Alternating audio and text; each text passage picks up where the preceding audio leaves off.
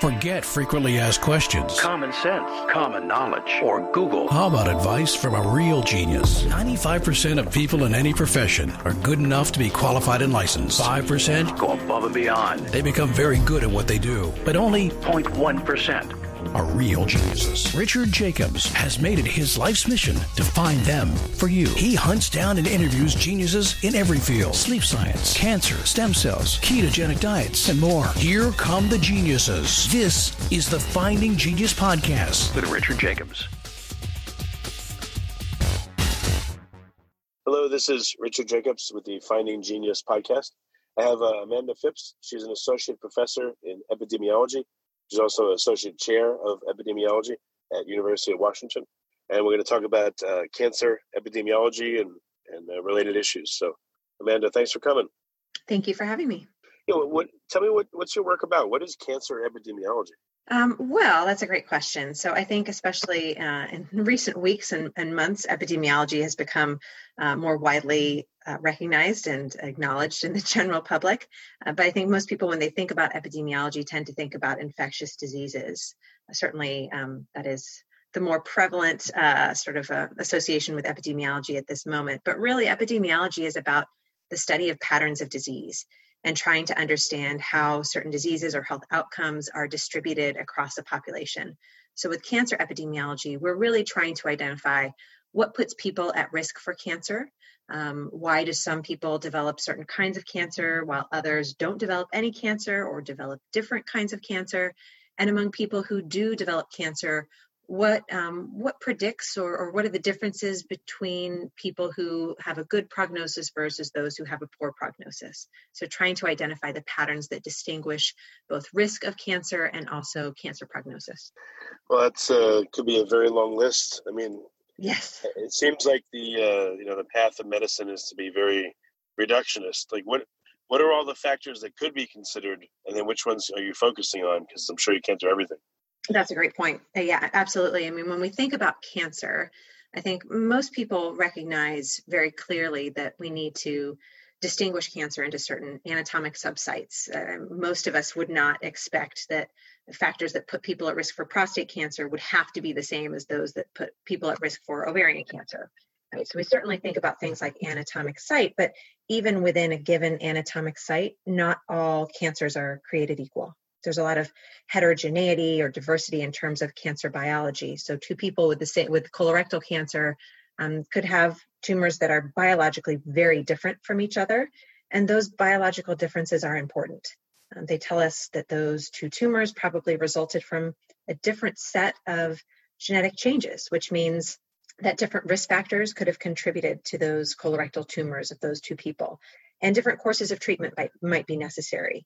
So with my work and with the work of a lot of cancer epidemiologists, we gather all the biological information that we can to group cancers from a given anatomic site, like the colon or rectum, into more homogeneous subsets. So that includes information about the specific molecular or genetic changes of a tumor. It also includes information like the stage at which a cancer was diagnosed, this anatomic site again, but also some characteristics of the person affected by cancer, their age at diagnosis, their genetic background, environmental factors to which they might have been exposed. All of those can help us, as you said, sort of be more reductionist and identify these more homogeneous subsets of cancer that are more likely to have a common origin or that maybe share similar responses to environmental factors and treatments. Well, I know there's some cancers that supposedly come because of viral infection, and there's others that we don't know the origin. Again, I guess here has to be yet another focus. Is there certain types of cancer that you're focused on understanding? Yeah, at the moment, I'm particularly focused on colorectal cancer. In the past, I have studied breast cancer, but a lot of the same principles that we study for any given anatomic site of cancer will apply across different cancer sites. As you said, there are some cancers that are most definitely very strongly related to some kind of viral pathogen, for example, HPV and cervical cancer. But for other cancer sites and other types of cancer, there may be some small viral component, but it's more likely that there's a combination of different factors that together contribute to the occurrence of a cancer. So, yeah, within colorectal cancer, I would think that, if it's overlooked, I can't imagine. But I mean, diet, I would think would play a major role because right there is where a lot of the microbiome is housed and where diet would influence the microbiome. And there's a lot of action of, nutrient extraction and things going on. So I mean, what do you focus on in terms of colorectal to look for, commonalities? Well, that's a great point. I mean, certainly with respect to colorectal cancer, as you mentioned, dietary factors are really important. Everything that we eat in some way, shape, or form makes it through our colon and rectum at some point in time. So there's a huge influence of diet, but it's really, really challenging to extract what particular aspects of diet are important. There definitely have been studies in the past of looking at red meat consumption and studies of processed meat, and those certainly seem to be important. But as you said, the microbiome is also critically important in our understanding of the role that the microbiome plays in colorectal cancer and also a variety of health outcomes is really still pretty new. It is complicated because it's not just one exposure. The microbiome is a world unto itself, and it really depends on this intricate balance of different bacteria and microbes within the gut. So in relation to my work, what we look at in particular is certain environmental or lifestyle factors, things like smoking, alcohol consumption, physical activity, which may all very plausibly be related to colorectal cancer risk and also colorectal cancer survival. I also have some ongoing work right now where we are trying to look at the microbiome in relation to colorectal cancer, focusing in particular on those bacteria that actually infiltrate into the tissue of a tumor. So a lot of bacteria that we might find within a stool sample are really bacteria that are just kind of passing through the colon and the rectum, and they may not really infiltrate into the tissue. And what we think is that certain bacteria may have an impact, not just on the origin or etiology of colorectal cancers, but also on how those cancers progress and on their biology by infiltrating into the colorectal tissue and contributing to cancer in that regard.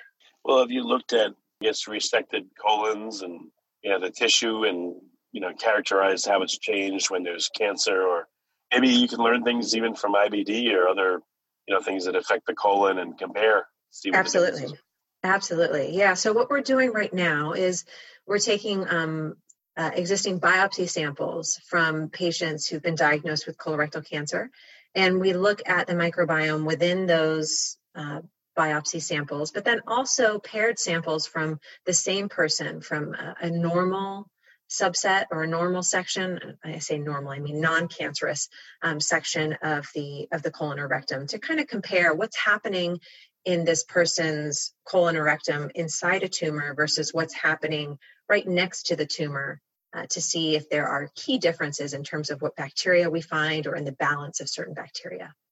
Well, that's great. There was just an article that came out, I don't know where it was, Science or somewhere, that talked about tumors having their own distinct microbiome. I remember I interviewed a lady, Florencia McAllister, that was looking at pancreatic tumors.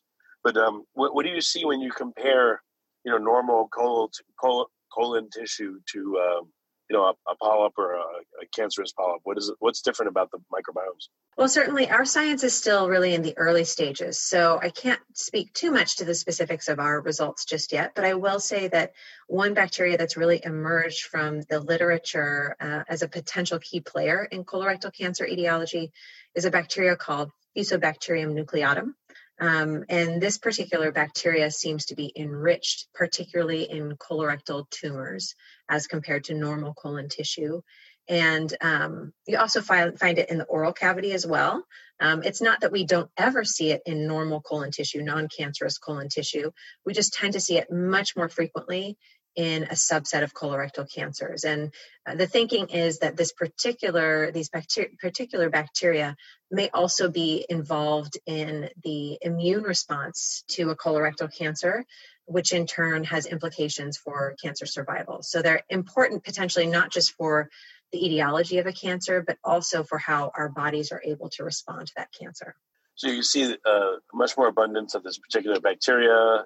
I guess to make it even more complicated, what about the phage activity associated with normal tissue versus cancerous tissue? Is anyone looking at that, or is that like another level of craziness that is too far, too much?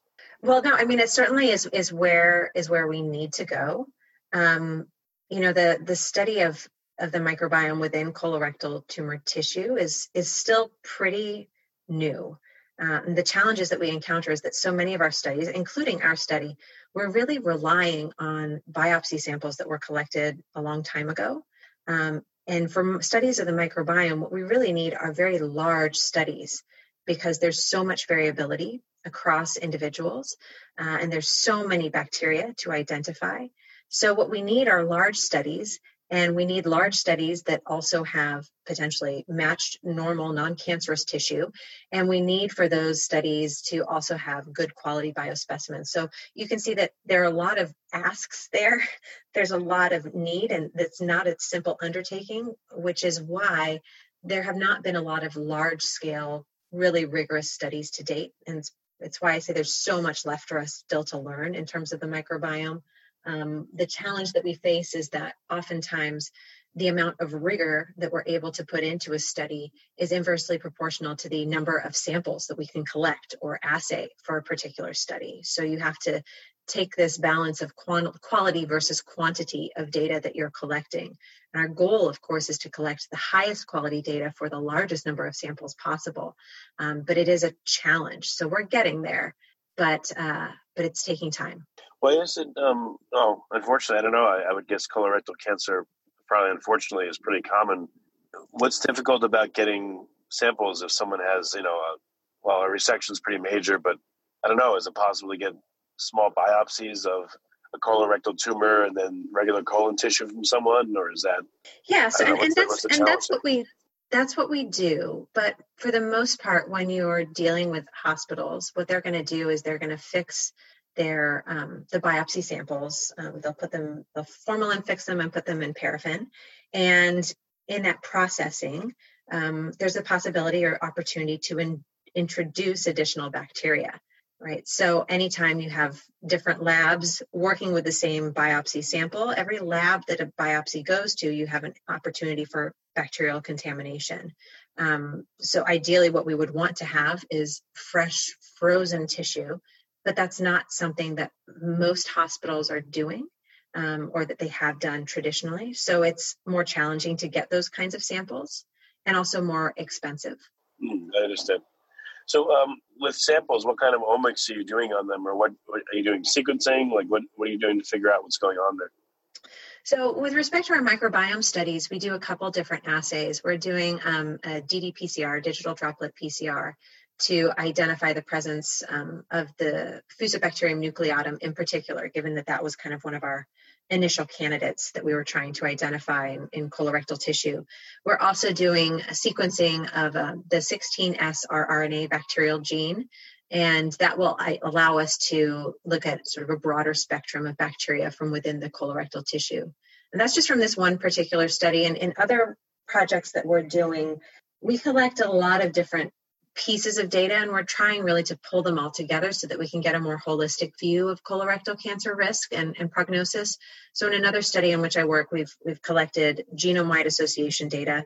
So that's sort of germline genetic data on a very detailed level from study participants, as well as epidemiologic risk factor data, things like what's your smoking history? How much alcohol do you consume? What's your consumption of red meat? How physically active were you around the time of diagnosis? And then also information on the tumor genome. So we're doing sequencing of tumor genomes as well, and trying to piece together all that information. And now also for some studies, we're also trying to add information on the T cell response in colorectal cancers. So it's a lot of different layers of information that we're trying to piece together, but it requires a multidisciplinary team and lots of different moving parts at the same time to try to piece everything together. Yeah, that's really tough. And then colorectal cancer itself, like what age does this strike? Men or women? What does your cohort look like to make sure it's statistically significant or accurate? Yes. So, the projects that we're doing actually involve collaboration between a number of different ongoing cohorts because, the more information you add, the more granular you get with your data, the larger and larger numbers you need. So it's not enough for us to just take one single study and try to collect all this data. So we collaborate with folks from the Harvard cohorts. So looking at the nurses' health study, the health professionals follow-up study. We also include information from the Women's Health Initiative and other ongoing cohorts. We have a colon cancer family registry that participates as well. What we see for colorectal cancer is that, as with most cancers, incidence increases quite dramatically with age, such that, with individuals who have a strong family history of colorectal cancer, you might see some cases before age 40 or 45, but the vast majority of cases would be diagnosed in their 50s to 70s, somewhere in there.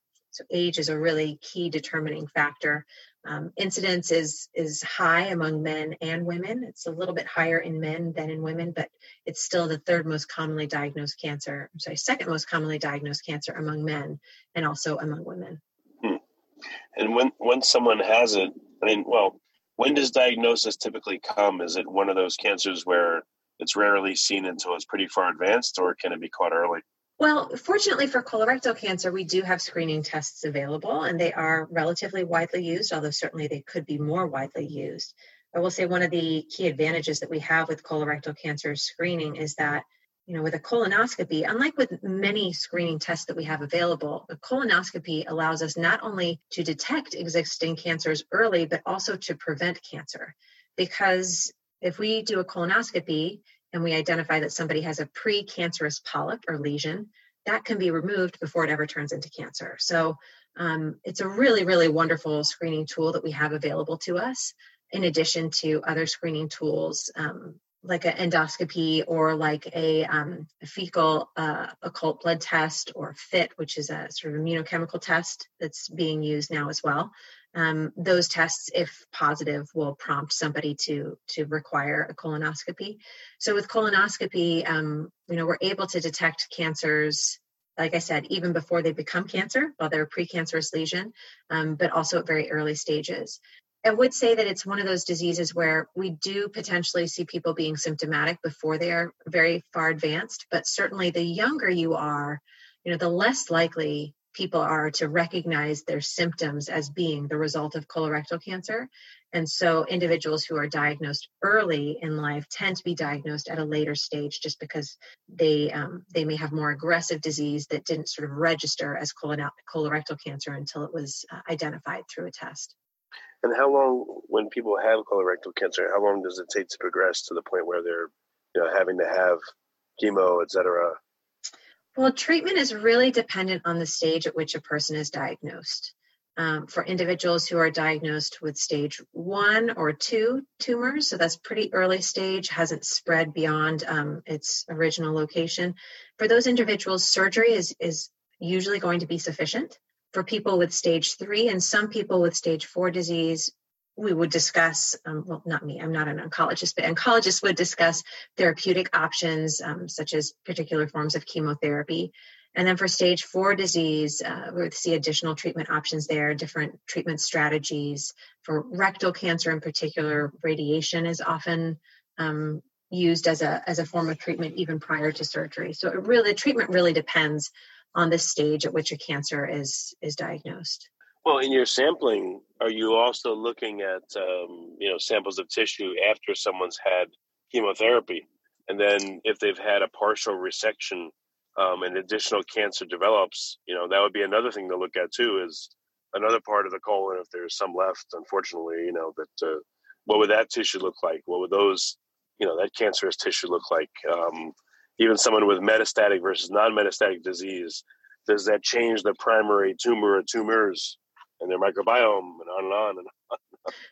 Exactly. Yeah. I will say most of the biopsy samples that we get, almost all of them, are samples that are collected from a resection. So those samples would generally be collected before a person has undergone chemotherapy, except if a person has stage 4 disease, really advanced stage disease, in which case they may treat the tumor first and then resect it.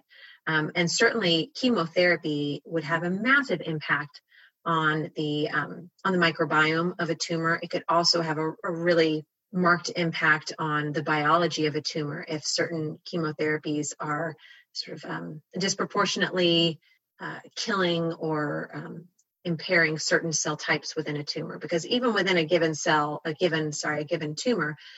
You may see heterogeneity in terms of the cell types, in terms of the specific mutations that you see in the tumor, and some chemotherapies might have a differential impact on different cells within a tumor. So absolutely, if you are able to get biopsy samples from before chemotherapy and from after chemotherapy, you would see quite pronounced differences, but we rarely get those kinds of samples because we're just getting biopsies from resections. Yeah, the other issue too is the health of the person leading up to the resection. What if they've had, I don't even know if it's part of the resection if they give them antibiotics. Yeah. That would totally blow up the microbiome. How do you even know what's what? And, what if they were sick a month before and they had antibiotics, or they had a viral infection a month before? And, I don't know. Well, I guess the more I think about it, the more I don't feel bad for you, but I'm like, how do you account for all this complexity? It is fraught. That's the thing. That's also part of the reason why, because it's often not possible for us to determine, when we're dealing with these studies that where biopsy samples were collected quite some time ago, it's not possible for us to know who did or did not receive antibiotics and when. But you're absolutely right that a lot of people probably did receive antibiotics at some point in time, either immediately before biopsy or sometime in the not too distant past prior to biopsy.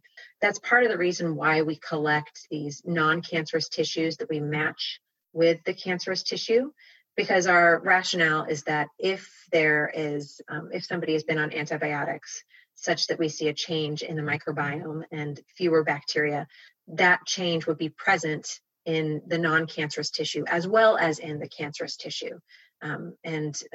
We can try to take that into account. The hope being that those bacteria that are really the bad actors might still be present in the tumor, or even if they were impacted by administration of antibiotics, that they might still be present just at lower concentration that they would have been otherwise.